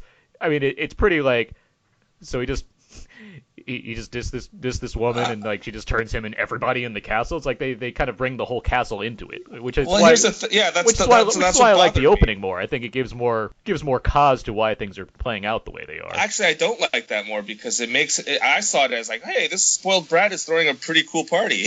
It's like he's not that bad. Yeah, but everybody in the castle is a spoiled brat. Like that's the thing, which is why I think he didn't take her rose. Yeah, I didn't get follow-up question that's sort of related. Lesson learned. Why is it that some of the townspeople were not turned into it, even though they like? It seems they like didn't work. No, they didn't work. They didn't all work in the castle. Yeah, the servants are working the castle. I thought that they kind of were. They lived there and didn't have any families outside of it. So I was surprised to see them reuniting all of a sudden. You saw some of them. Like it's not all of them. Like Mr. Potts, Mr. Potts, Mr. Kent Cogsworth, Mrs. Cogsworth, and maybe one more. But I thought that it was weird that those people weren't in the castle as well. and they weren't also inanimate objects. Not everybody has to work at the castle. Anyway, It's also you bring up your question makes another question in that, like, in the past, how many years that they were under a curse did nobody else stumble upon this castle? Well, that was part of the curse. I think that was part of what they implied. People that forget that they were married. Yeah, it was like it was making there. But Maurice being the first one who stumbles upon it being chased by wolves in the past 11, 12 years. Uh-huh. Well, the tree hits the lightning hits the tree. So I think what you're supposed to, because they bring that enchantress. She's a bigger character in this film, and I think she's rooting for the beast. Yeah, she wants the curse to actually be solved. She's not doing it just to be like, well, if you're screwed, you lose, kind of thing. Like, I think there's some intervention going on to actually make something happen. Which is here's 10 years of punishment, and now we're gonna actually get this thing going here. All right. Well, wouldn't that be funny if Gaston really had a wife and she worked at the castle and she just finds him dead? that's a dark ending. Like, everybody's reuniting except for Gaston. Remember, I had a husband. Yeah. And he's flat. He's just on his pavement now. He's gone. There's another aspect of this ending that I read about with Bill Condon in an interview where they had when they're all turning back to human. There was originally supposed to be it might be a deleted scene or something, I guess, but there's supposed to be a scene where Stephen Merchant apparently played the toilet in the castle. Was there even a toilet that I saw? Well, it was a surprise because of how obviously terrible that situation would have been. So, like, Stephen, apparently, there's Josh Gad is supposed to hide in the water closet at some point, and then at the end of the movie, he'd come out and it'd be Stephen Merchant who was playing the toilet, and you'd be horrified of all the things that he had to do over the years. Oh man! Well, that was in the Office trailers. That was in the trailers. That was in the Office trailers. They kind of went far with the dog character when everybody kind of groaned when things were turning into they're inanimate objects again. Uh-huh. People groaned when the dog kind of plopped on its back as the stool. Uh-huh. They kind of went there. I don't see why they couldn't have had a toilet. It would have been it's gross. That's why they would go there. Yeah, I mean, that's different. I don't that's a push the limit. Abe, what were you asking? I think that. I was gonna say that one of the things I also liked about the Beast was that in terms of the dress and whatever else, I appreciated that they gave him his gray sweater when he's brooding, because that was a nice touch. That was just something I remembered from the animated movie that I was glad that they carried over to this live action one. I was like, oh, he's got his gray sweater on. Like, okay. Did you guys notice that gray sweater? No. I know what you're talking about. I wouldn't put too much emphasis on it, but I get what you're saying. That was just like a little thing. I was like, oh, okay, all right. I guess they watched the 91 version and were like, let's give him his gray sweater. Bill Condon is wiping sweat off his brow right now. It's like, oh my god, I'm so glad somebody noticed the sweater. That gray sweater. You're welcome, Bill. The effects people were like, no, this is like this is the hardest $1 million reshoot. I like when the Beast made that giant snowball and nailed Belle in the face with it. I thought that was the most authentic part of the movie. No, what I loved about that scene is, like, they didn't have any follow-up. Yeah, it just cut away. That was it. That was the end of the scene. Cut to the next scene. It was just like, no lasting. Wanted to see concussion? Big snowball. Yeah. It reversed, like, a scene where Beast is trying to take care of her, and she's like, that hurt! Any other thoughts on Beating the Beast? Unless you want to talk about the extra songs. I mean, I don't know how much to say about the extra songs. I think speaks for itself right there. I honestly don't remember them, and actually, David's like, the only reason why I'm going to remember one is because David said Josh Groban sang it, so I'll guess I'll go back and listen to Beast song, but I really don't remember any of the new songs. I think that's the thing. Like, you don't remember them. Why? Like, they just added on an extra 20 minutes. All right, so there's 3 songs. One is called "How Does a Moment Last Forever." That is reprised maybe 2 or 3 times in the movie, because it starts with Kevin Kline singing it when we first introduced to him, and then it's actually a little touching moment because he's trying to remember his wife and Belle's mom, and then she sings it later. When they're in Paris and she's showing the Beast, this is where I grew up, and it's like there's it's a nice moment. And then the second song was Days in the Sun, and that's when all the castle servants are singing about the days they have lost. It's kind of the new movie version of Human Again, which yeah. Okay. and it's all right. It's not bad of a song. And then Evermore is the song that the Beast sings. And it, like I said before, I don't think it fit right in the movie, but it's a good song. And when Josh Groban sings it, that's like, okay, this is how it's supposed to sound. That one sounded like it was from Les Mis. Yeah. Okay, I'll give it a listen. Your explanations of the songs were better than listening to the song. Thank you. One more moment I thought this is stupid, but I thought when the dog turned back into a dog, the stool, yeah, I thought it'd be funny Yeah, if it wasn't alive, because dogs don't live that long. Or See, that's what I'm saying. They're under an enchanted curse.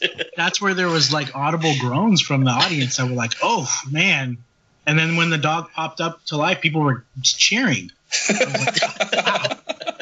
So by that logic, Chip should have been like a grown man by the time they. That would be hilarious. Well, it's like the controversy around X-23 right now. Can she grow up because her skin is her bones are fused with adamantium? So same question with Chip. It's like, can he grow up? He's a cup. Like he comes walking out, it's like Nick Frost. He's like, "Hey, Mom, it's me." Chip. That'd be hilarious. Nick Frost in like really really tight pants. Yeah.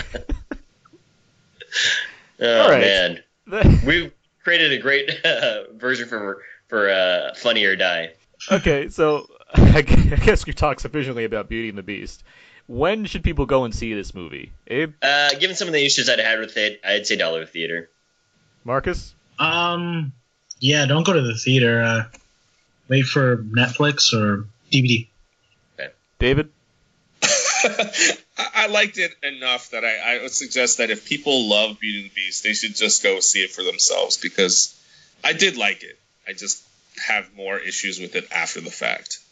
The original, right? Just go see the original? Go see the original.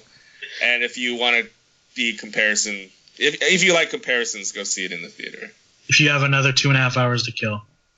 Yes. I'm in the, because I think we're all straddling the line. As some of us are higher on it than others, but we're all kind of in the same basic space. But I think for huge, it's hard to say for like huge fans of Beauty and the Beast where they're seeing it, because it's like, well, some are gonna like it, some are really not gonna like it because it's not that thing, or it's just that thing done this way, which is less good as the other thing.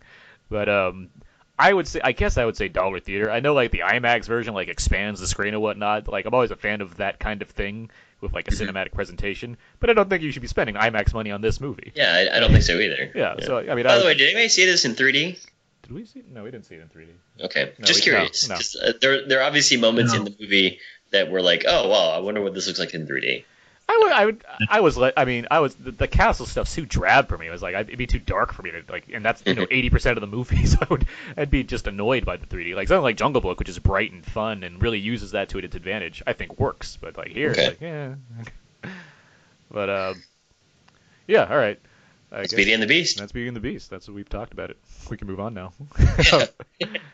That Luke Evans is great, though. I think Luke Evans does a great job. That's all I gotta say. I listened to the soundtrack again on Spotify, and I was like, I like this Luke Evans guy. If he comes back in Furious 9, 8? Oh, well, he's not in 8. So if it's a Shaw family reunion eventually, since like you have Jason Statham and him, and now Helen Mirren's gonna play his mother in 8. Are you serious? Yeah. Oh man, I have not been keeping up with Furious 8 news. Can't wait for Furious 8, but it looks just like Fate. Like yeah, F8. because Vin Diesel's a huge pun fan. Fate. Is he really a huge pun fan?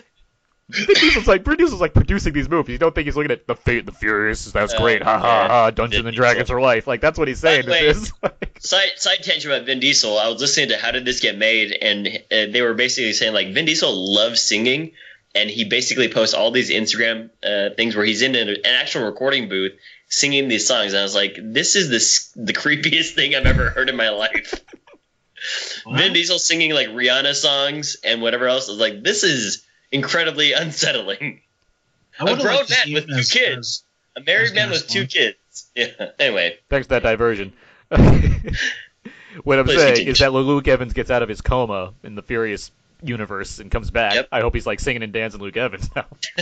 He and Jason I just hope Statham that like people hanging see out. him and cast him in more roles that are just. Well, fun yeah, and now vibrant. he's getting that Disney money, so now people are going to be like putting him on their list for other things. So yeah, you can There you go go. on to something different. Princess move on Diaries now. Part 3. Let's move on. let's get to our sponsor real quick. Audible books. You listen to them; they're great. AudibleTrial.com/now podcast. You can download a book from Audible, put it on your MP3 device. You can listen to it.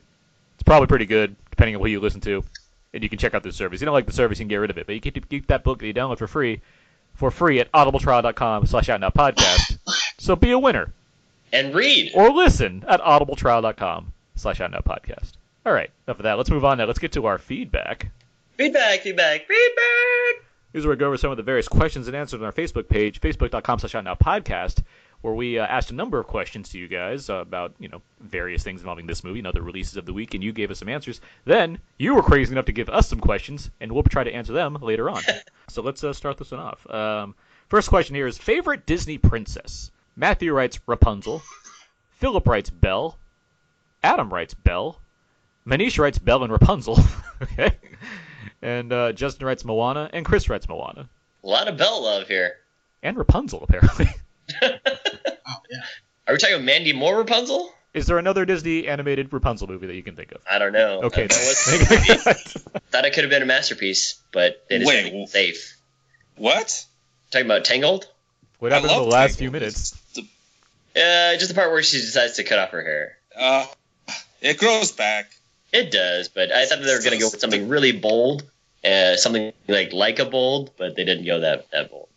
Anyway, you guys have anything to add to the favorite Disney princesses? Little Mermaid. What's her name? Ariel. Ariel? That's a good pick.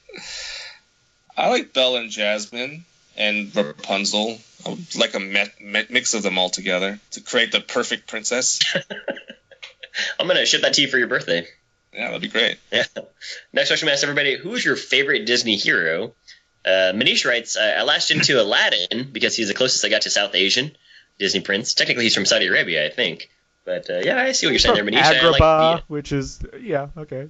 Well, we're not really sure where Agrabah is, right? Well, there's an It's more Agaba Middle in Eastern Jordan. Okay. And then Chris writes, for me, the 1930s and 40s Mickey Mouse. He was truly badass. Definitely my hero. So he's talking about like the good old Steamboat Mickey there. That's early. And oh, is it? Is that 20s? It's like 1928. 28, yeah. Oh wow, off by 2 years.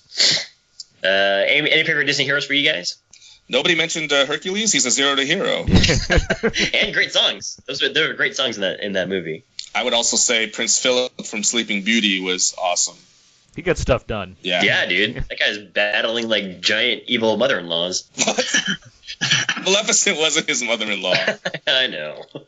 Next question we asked everybody, who would you ideally want to cast in a live-action Disney remake of your choice? Manish has Gugu Mbatha Raw as Tiana, and every Disney princess would love to see her as Belle, Anna, and Snow White.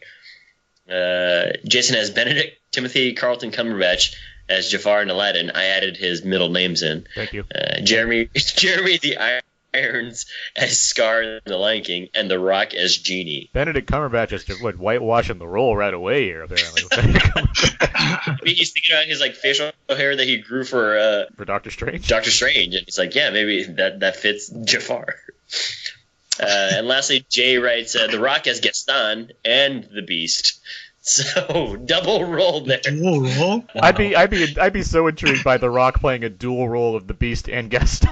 I would, yeah. Hey, He there's played Bandy for Saturday Night Live, and that was good. Like, that's ambition right there. Cast a dual parts as both the villain and hero of the movie. Especially on the final scenes. Yeah. There's a Screen Junkies interview during the Moana days where they interviewed The Rock, and they had him read some dialogue from different Disney movies, and they actually put his head onto those clips. Uh-huh. So if anybody's listening wants to see Gaston, The Rock as Gaston, you should.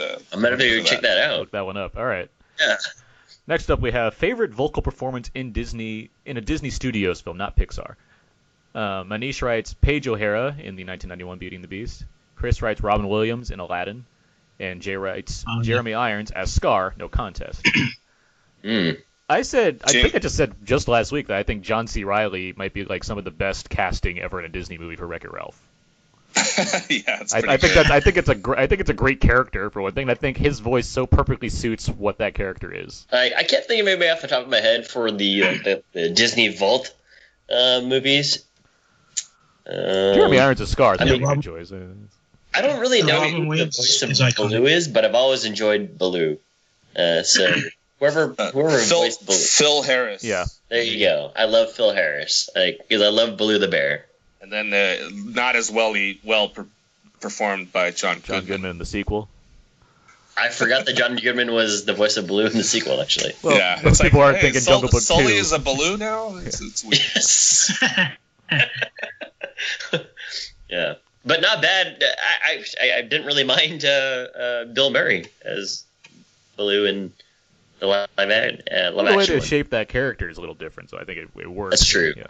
But yeah, Phil Harris, good job, sir. Well, next question. James Earl Jones. James Earl Jones is Mufasa. There we go. That's oh yeah, boom. Oh, there we go. Yeah. There you That's go. it. It's He's so good they can't replace him Over. for this new live action one they're doing, so they cast him again. So They cast him again. Yeah. That's what David was hoping would happen with Mrs. Potts. Did they bring back the guy from Home Improvement? Jonathan Taylor Thomas. No, they got Donald Glover. He's gonna be Simba. Is Simba? Yeah. No Jonathan Taylor Thomas? JTT is MIA. He's busy doing all that stuff. Yeah. I think Disney is actually doing a more of a advanced progressive casting for these live action remakes, which is great. Yeah. Favorite Danny Boyle film, another Trainspotting 2 coming out this week. Chris writes 28 Days Later, Trainspotting, Shallow Grave. 28 Days Later, Trainspotting, Shallow Grave. I can't decide. Basically one of those. Philip writes Slumdog Millionaire. I mean, I would say Trainspotting. That's probably my favorite Danny Boyle film. Trainspotting is pretty good. As far as his recent stuff, 127 Hours. And I also enjoyed Steve Jobs. It was like my favorite That was movie. your number one movie of the year. I'm surprised you didn't say that first. But yeah, no. I mean, Danny Boyle certainly has an aesthetic to him when he directs. I'm a big Danny Boyle fan in general, so it's like he has lots of great ones for me. Yeah. And I do like Did he that. direct Millions as well? He did that. Millions. Yeah, he did Millions. He's this journeyman filmmaker. He's done so many different types of films, and I really like that. Like he and like Ang Lee kind of fit that same bill, where they've done all over the place as far as genre goes. Any favorite Danny Boyle films from David and Marcus? 127 Hours. I'll go with that. Okay.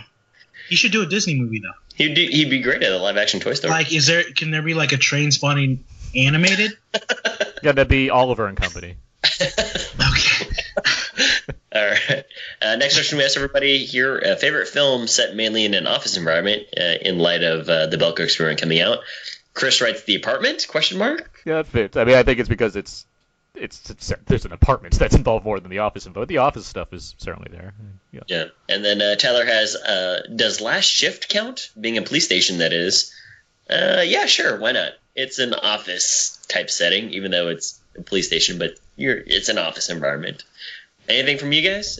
Favorite Office Space? Yeah, that's kind of the first one that came to mind. Isn't that like the only one? There's a good number. There's a lot of office-related movies, but yeah, that's the first one that came to my mind as well, Marcus.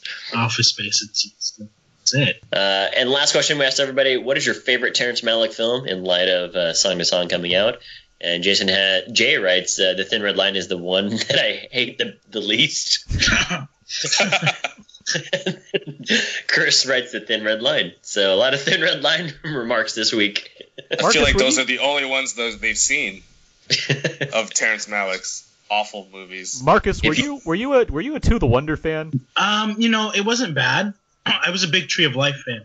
And yeah, I remember that. I feel like there was some kind of big debate about To the Wonder that involved like you and maybe Mark Hoban or something at some point. No, Okay. Nah. It was fine. I thought it was fine. I thought, my thinking is that he made 10 years ago. He made a bunch of movies, and they're just coming out now. He made like 100 hours of filmmaking, and then he just drips and drabs now. So they're all the same movie. I am a fan of Malick as a whole. I do think To the Wonder is certainly that's such an interesting kind of experience to kind of take, especially in a theater, to kind of take into. You like that one better than Tree of Life?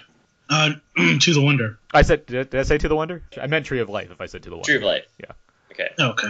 So that was the question that you guys asked us. Yeah. Now we got one I'm sorry, question. that was questions that we asked you guys. Yeah. Now we got a question from Jay.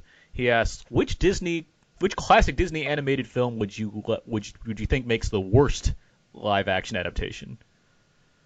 So what would be a terrible idea as far as live? I mean, I probably would have said Pete's Dragon, but that turned out pretty well. That actually turned out pretty well. Yeah. Song of the South. Which is a movie that they hardly market anymore.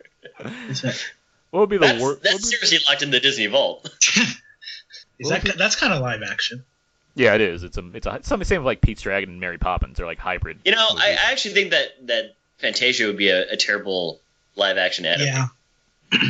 Like I think Dumbo would be a bad one. Dumbo. Are they making a Dumbo? Tim Burton's making a Dumbo one. Yeah.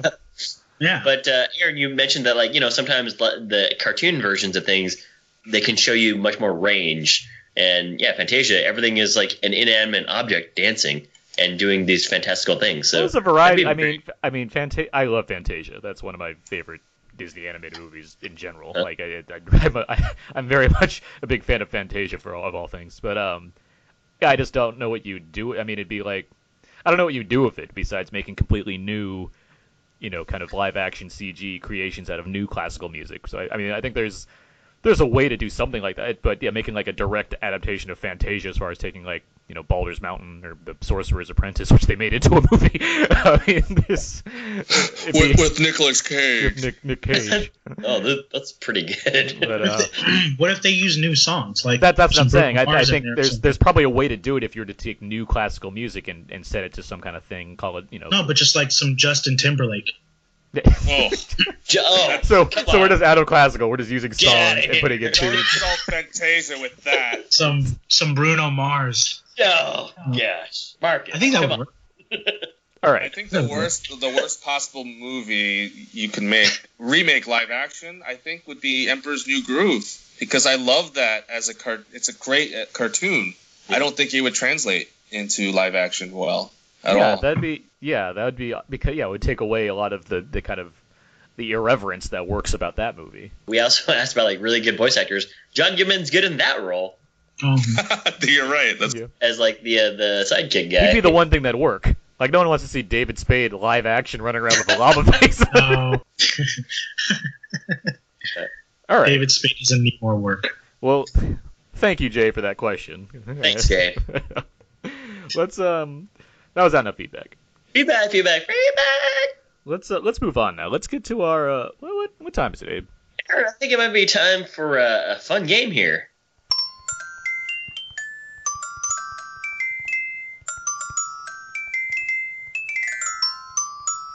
Little known fact, Aaron was actually the original composer for Beauty and the Beast, but he had to step out due to scheduling conflict, so Alan Menken stepped in. Yeah, they got a subpar replacement, but they do what they can. Jeez. I knew that. Could have been happening. Yep. Yeah. Marcus, you did know that, yeah. Let's. I have a game for you guys this week. Okay. It is called. Okay. It is called La La La La La Musical Showdown Disney Edition. I appreciate you singing that part. I tried. So I think this is going to be a fun game, guys. What I've done here, these are all the answers are Disney movies, and I've listed the various songs on the soundtrack for each movie, and I'm going to name them one by one until one person gets what movie I'm referencing. I like this game already. And because some of the songs are some of the sing-song songs are really easy to get, I've listed actual soundtrack tracks as well. Okay. So it's just like what the musical score bits are called. So it's not just like A Whole New World like right away. Yeah, gotcha. So that's later in the film. Yeah. But what I'm saying is they're going to get progressively. If you guys don't get it, it'll get progressively easier as I go along reading the names of the songs. So then we'll buzz in with our name. Yeah, and buzz then in with your name to guess the title movie. Yes, and I'm going to establish this right now. That once you buzz in, that you're out if you don't get it. There's no trying again. Okay. Okay. All right. All right. Wow. Did something happen? It just seems to happen a lot. Okay. Was there? All right. Let's I was laughing because I waved my hand as if this was I'm laying down the law here. So. The game has hurt you. Is there some kind of controversy? No, I'm just saying. I'm just pointing this out. All right, here's the All right, first one. let's do this. All right. All right, here's the first one. On a dark night. Hmm. David, Yeah? Aladdin. How did you get Aladdin? Is it Aladdin? Yes, it's Aladdin. You got it. Oh. Come on. David knows his Disney musicals. The others were The Ends of the Earth, To Be Free, One Jump Ahead, and A Whole New World. To Be Free, I would have got it there. Okay. On to the south. Here's the next one.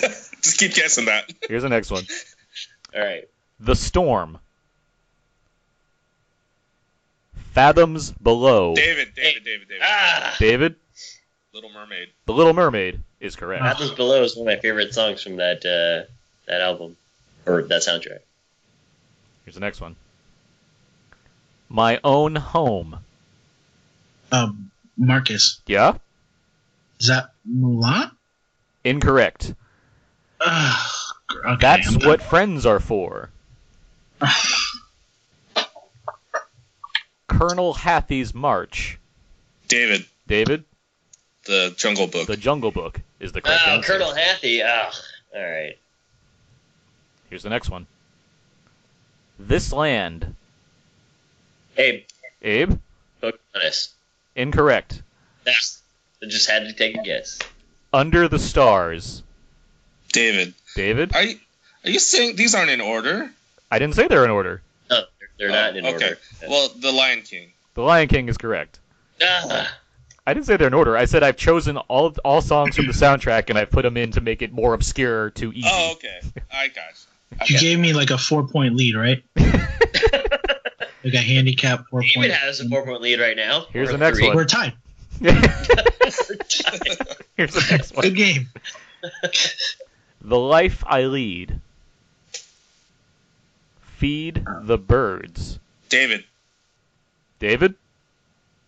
Mary Poppins, right? Mary Poppins is correct. Wow. How David. I didn't know you were going to get it so destroying this game. Did you just come back from Disneyland? David lives at Disney. Don't you see his Instagram? Oh, man. Here's the next one. Royal Pursuit. Onward and Upward. Wolves. Treason. In Summer. David. David. Frozen. Frozen is correct. I thought that would give it away, but okay. What was the last song for that one? Love is an Open Door. Fixer Upper. For the First Time in Forever. Let It Go. Oh, there we go. I know that one. Oh, Frozen. Yeah. Mary Poppins, by the way, I had Step in Time, A Man Has Dreams, Jolly Holiday, Let's Go Fly a Kite, Spoonful of Sugar. I mean, it gets pretty simple as it goes. Yeah. Here's the next one. Reflection. David. Abe? Mulan. That's correct. Yes, you got it. Woo! Thank you. 1 point. You chose the easiest song to start with that one. Apparently. Okay, because I had Blossoms, The Burned Out Village, True to Your Heart, which was that 98 Degrees Stevie Wonder film song. Honor to us all, and I'll make a man out of you, obviously. Yeah, you will. Next one. Long ago, A Star is Born. David. Yep. This is Hercules. Hercules Oh, is it the is correct Hercules. answer. The prophecy. I'm not even mad. I'm just super impressed by David's I'm knowing of mad. all these song titles. Others were The Prophecy, I'm Phil's mad. Island, All Time Chump, Meg's Garden, Go the Distance, Zero to Hero. And they have great songs in that movie. Here's the next one. Okay. Never Knew I Needed. Almost There. David. Yep. Princess and the Frog. Princess and the Frog is the correct answer. My goodness. Woo! Yeah, Gonna Take You There. We Dig go a little buy this deeper. guy a cake, Aaron. Friends Is on there the Other Mercy Side. Rule? Mercy Rule. Down in New Orleans. Friends on the Other Side. That's a really good song. Yeah. That's the Keith David song. It's really good. Keith David also very good as his role. Good villain in that movie. I like that movie in general. I haven't seen that since seeing it, but it's still it's great. It's quite good, yeah. Love it. Here's the last one. After Today. On the Open Road. Abe? A Goofy movie. A Goofy movie is correct. I wish today was the day after today. Nobody Else But You, Bigfoot, Junction, The Waterfall, Eye to Eye, Stand Out. Boom. Powerline is one of like Powerline. The Leaning Tower of Cheesa. Yep. Pauly Shore? Yeah. I mean, when's the last time you heard Tevin Campbell's name? The last time I heard Eye to Eye or Stand Out. I listened to those songs. Or the last time Anna and I watched like a Fresh Prince rerun. Yeah, he's in the show. Or he's the part where like Will's like, wear them damn Tevin Campbell posters. That was games. David, thank you for that. That was actually really cool. And again, I was just really impressed by David's knowledge of all these Disney songs. Yeah, you crushed the songs on this one, David. So good job. Thanks. Good game. Yep, Marcus once again. Guessed at least a couple times. You get the participant ribbon. Good job. I mean, let's see. It should be a big statue of me. Yeah. The participant ribbon. Yeah. All right, we'll do that. Just put my face on it. Quick feedback update. Philip writes, Tree of Life for favorite Terrence Malick film. There you go. Tree of Life. Agreed. Done. Just had to throw that in there because he got in under the wire. So there it is. Yeah. Let's move on now, guys. Let's get to some out now presents what's out now. These are movies that are coming out on Blu-ray or DVD this week, and we got a good number here actually. First up is Sing. Yeah, see it. Anna and I watched it last night. I was thinking of Sing Street. No, not Sing Street. Yeah, Sing, the Illumination film. Yeah, I didn't see it. I think, I mean, Abe, you've been aware that I'm not the biggest fan of Illumination. This might be by default my favorite animated movie from Illumination. It's pretty good. I enjoyed it quite a bit. I think Anna and I both enjoyed it. I think it does a good job. That Taron Egerton, he plays like the gorilla. Yeah. He's good. Like I liked him here. I liked him in Kingsman. I liked him in Eddie the Eagle. Like he's got a good little career ahead of him. If he keeps doing good parts, like he's doing a good job. Yeah. Let's see. Assassin's Creed. Terrible. It was terrible. It's a terrible movie. Okay. Oh boy. Let's see. Live by Night. What was that one about? That was Ben Affleck's big flop. Oh, that's one on video and streaming? Well, it's been 3 months. That's not. It seems like much less time than that. I mean, Sing and that it came. These 3 movies I just mentioned all came out on the same day, so I mean it's not much of a stretch there. Not to be confused with Live by Night. Yeah, Live by Night. Oh, I love that one. I love that one. Didn't hear many good things about it, and Ben Affleck seems very pissed off about the fact that nobody wanted to ask him about it when he was talking. Yeah, impressed you can't remake Live by Night. That's the Disney remake of it, Live by Night. Let's see, next up, Miss Sloane. This is the Jessica Chastain. I heard that it was decent. It's fine, yeah. It's overall it's pretty good. I mean, it's long, and I think it's a little ridiculous as far as what she's accomplishing in the movie, but it's certainly worth a rental. Julieta, that's the new Almodovar film, Julieta. I've heard good interesting things about it, and I'm sure that friend of the show Adam Gentry probably has a better review of it. I know Almodovar, he tends to make movies that range. Sometimes they're kind of more Hitchcocky, mysterious, and sometimes they're more on kind of like a women's film type thing, like a story of like strong female characters. I think this one's supposed to lean more on the Hitchcocky side, like the more mysterious side, and I've heard good things about it for that reason. So, Tower. This is a documentary I still really want to see. It goes over the is it Waco, the Waco, Texas shooting. Is that what it was? This is the PBS thing. Yeah, no, not the PBS. It's not PBS. It was just a doc, but it instead of focusing on the actual shooter, which most things do, it focuses on the victims that were involved, and it handles it. It's entirely rotoscoped. It's animated. This is definitely like a PBS thing. Yeah, it's like no, it's not. It like recreates a scenario. It has interviews and stuff, and it's all done with rotoscope animation. So it's. I've heard nothing but great things about this. I really want to see it. I know it's on Amazon, but now it's out on Blu-ray as well. So let's see. Speaking of documentaries, Fire at Sea. This was one of the nominees from this year.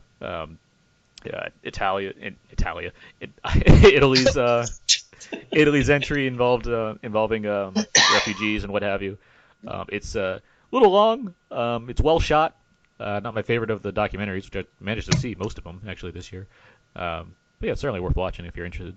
Let's see, on Criterion this week, Multiple Maniacs from John Waters and Being There with Peter Sellers from director Hal Ashby. Being There is a great movie. If you haven't seen Being There, if you're a big fan of Forrest Gump and you haven't seen Being There, this is a movie to see because I like this movie more than Forrest Gump. They're very similar. Let's see, RoboCop 2 and 3 out on Scream Factory or Shout Factory release this week. One of those is okay. Another is an abomination. I've never seen part 3. Is that the one that's okay? No, it's not. Part 3 is a Okay, terrible all right. movie. All right, just making sure, because like part 2 is like it's okay. Part 2 is not very good either. Like It's not very good. Yeah, compared to RoboCop. compared to RoboCop, Yeah, no. but yeah, Part 2 is at least watchable. Part 3 is not a good thing. It's just. Ugh. Yeah. Let's see, Teen Witch. This is like an '80s favorite, I think, for some people. Oh, okay. I thought you were talking about like the television show Teen Witch. No, I would say Sabrina the Teenage Witch if I was talking about Sabrina the Teenage Witch. Oh. I wouldn't just abbreviate it. And Lifeboat. Lastly, Alfred Hitchcock classic film Lifeboat. Okay. Is on Cool. a new edition of its Blu-ray this week. I think it was never released before. All right, let's move on now. Let's get to Extremely Cool. These are things that are now on Netflix that you can check out.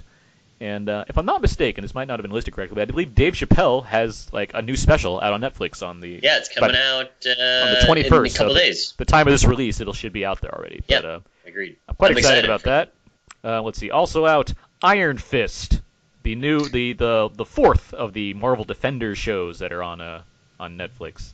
Has anybody here started that series? I've watched the first 2 episodes. And It's pretty vanilla. Well, clearly. Yeah. Oh, I mean,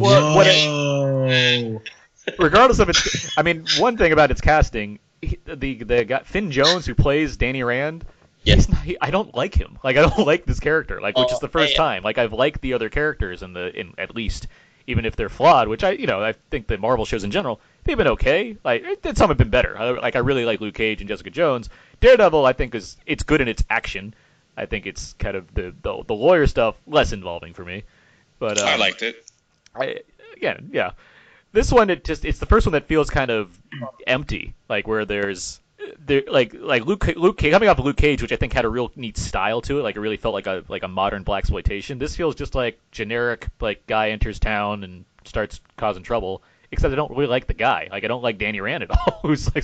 And so I'm hoping it builds from where it is because I'm only in 2 episodes in. But wasn't it getting terrible reviews? It was getting terrible reviews. And I can see where they come from based off just watching these first couple episodes. So I'm hoping it gets better. Because they're all going to be starring in the Defenders, where all 4 of them are in the same show, so it'll be right.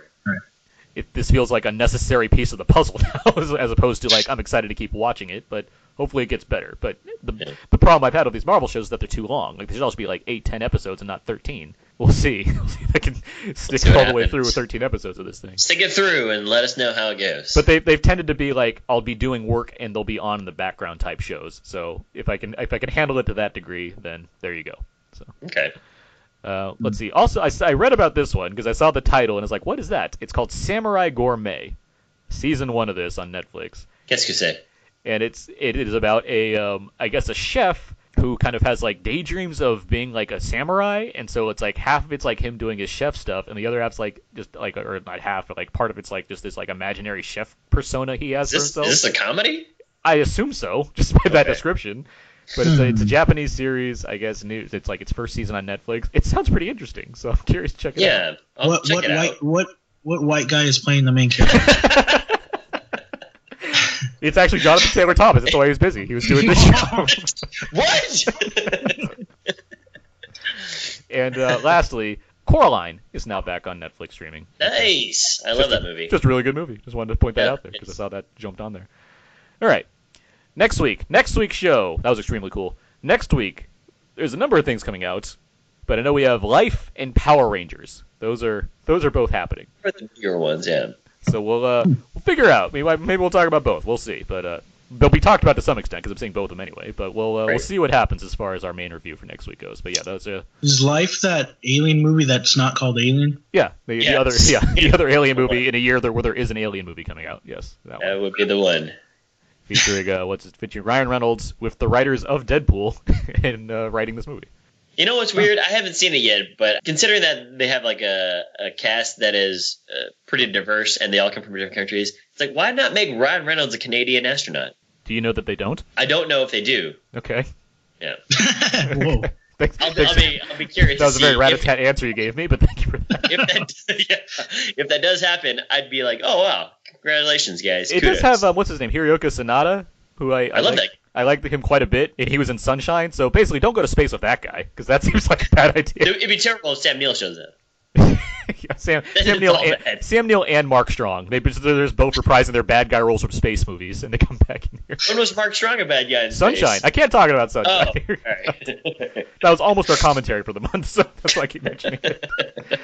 All right. And of course, we have Power Rangers, which go, right? So we'll see. That's we'll see right. what happens. But yeah, that's that. So let's do the last thing here, which is what should people go and see now, and what do you plan to see next? Marcus Robinson, what should people go and see in theaters right now? Get Out if you can. It's the best movie of the year so far. If you saw it, see it again. What are you seeing next?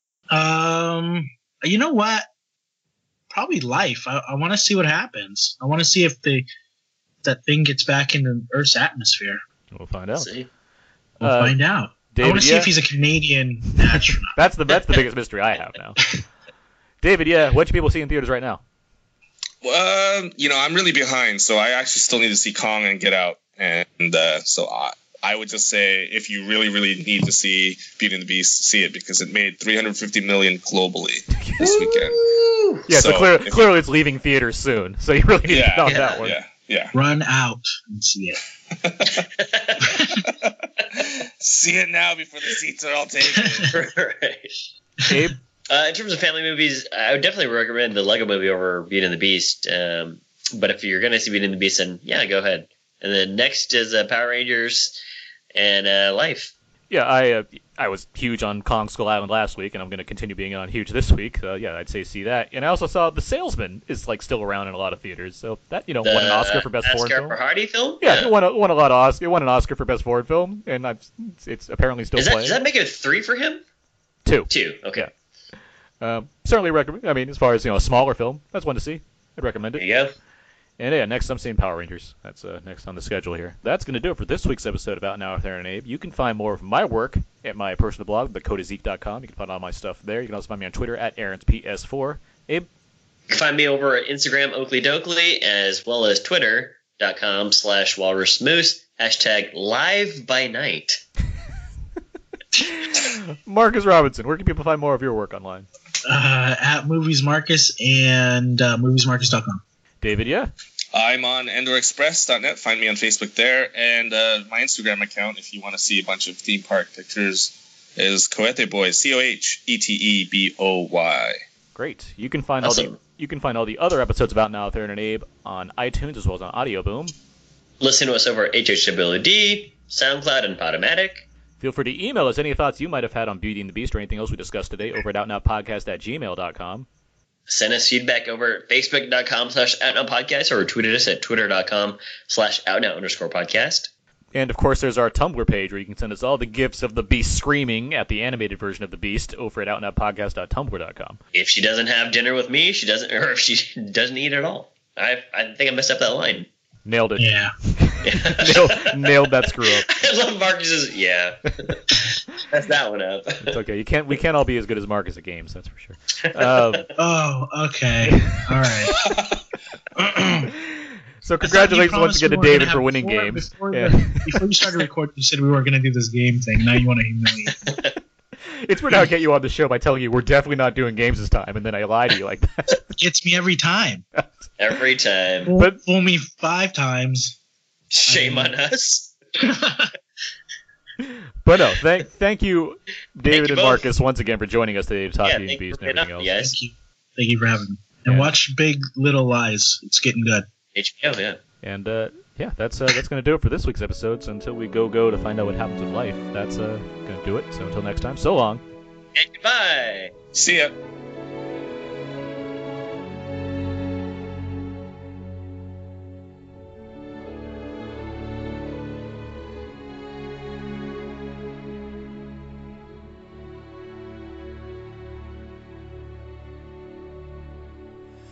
I was the one who had it all. I was the master of my fate. I never needed anybody in my life. I learned the truth too late. I'll never shake away the pain.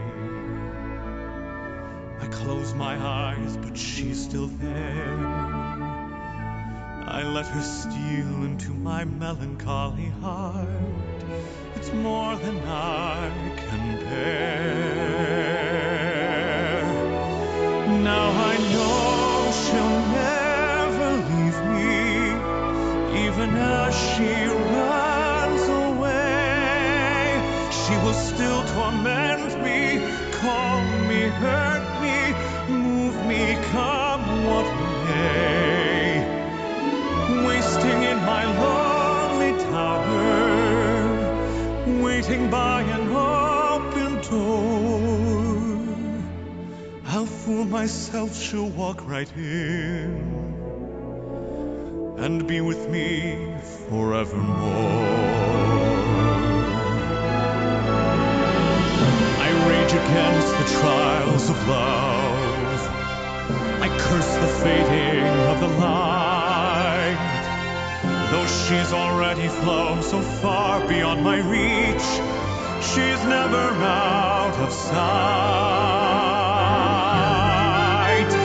Now I know she'll never leave me, even as she fades from view. She will still inspire me, be a part of everything I do. Wasting in my lonely tower, waiting by an open door. I'll fool myself, she'll walk right in.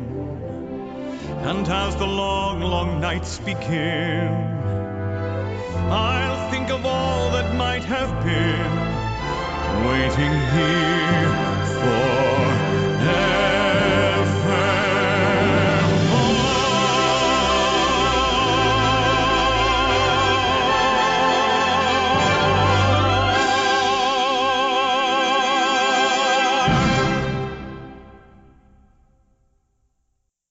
Your explanations of the songs were better than listening to the songs.